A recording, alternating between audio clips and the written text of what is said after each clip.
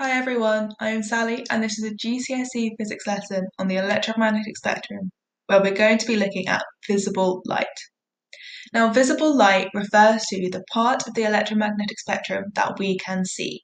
So our eyes have the ability to detect these wavelengths of the electromagnetic spectrum, but they're no different to other parts of the electromagnetic spectrum other than their wavelengths. Now, we kind of lump it all together as one part of visible light, but really this part of the spectrum is split up into many different colours. So those colours are red, orange, yellow, green, blue, indigo, violet. So all the colours of the rainbow. But each of these colours have different frequencies and different wavelengths. So they're kind of their own individual parts of the spectrum. Out of the colours, red has the lowest frequency and the lowest energy, and violet has the highest frequency and the highest energy. And it kind of makes sense in the context of the rest of the spectrum, because the spectrum goes infrared, red, through the rainbow to violet, and then to ultraviolet. So it fits in quite nicely with everything else we know.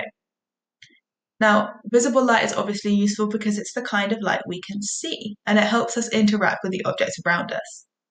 So an object can either absorb, reflect, or transmit light.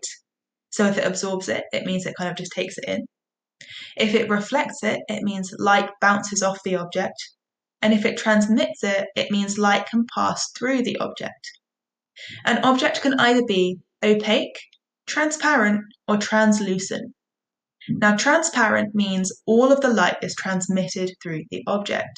So, for example, the lenses in your glasses will be transparent because all the light can pass through.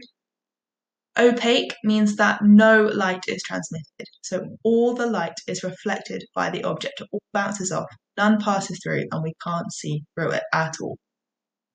Translucent objects are somewhere in the middle between transparent and opaque. So a translucent object transmits some of the light, but it scatters some of the light as well. So some of the light passes through and we can kind of see through the object, but maybe not so well.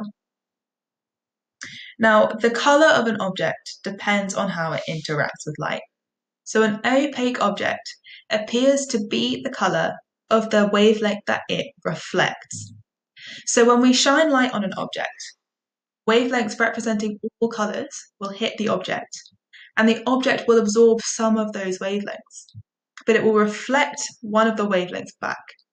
So for example, a blue object will reflect blue wavelengths back, and those wavelengths hit our eyes and make the object appear blue. If an object is white, this means it reflects all the colours equally, because when all the colours of light mix together, they make white light. So a white object must be reflecting all those colours. If an object appears to be black, this is because it's absorbed everything. So black is the absence of light. All the colours have been absorbed, none are being reflected back, and nothing is hitting our eye.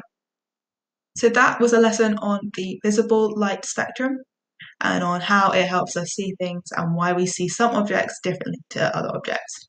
I hope that's been helpful. Thank you for listening. Hey everyone, thanks for taking the time to listen to this episode. I hope it was useful for your learning. Make sure you consolidate your knowledge by clicking the link in the bio to be taken to the free online course. Good luck with your studies!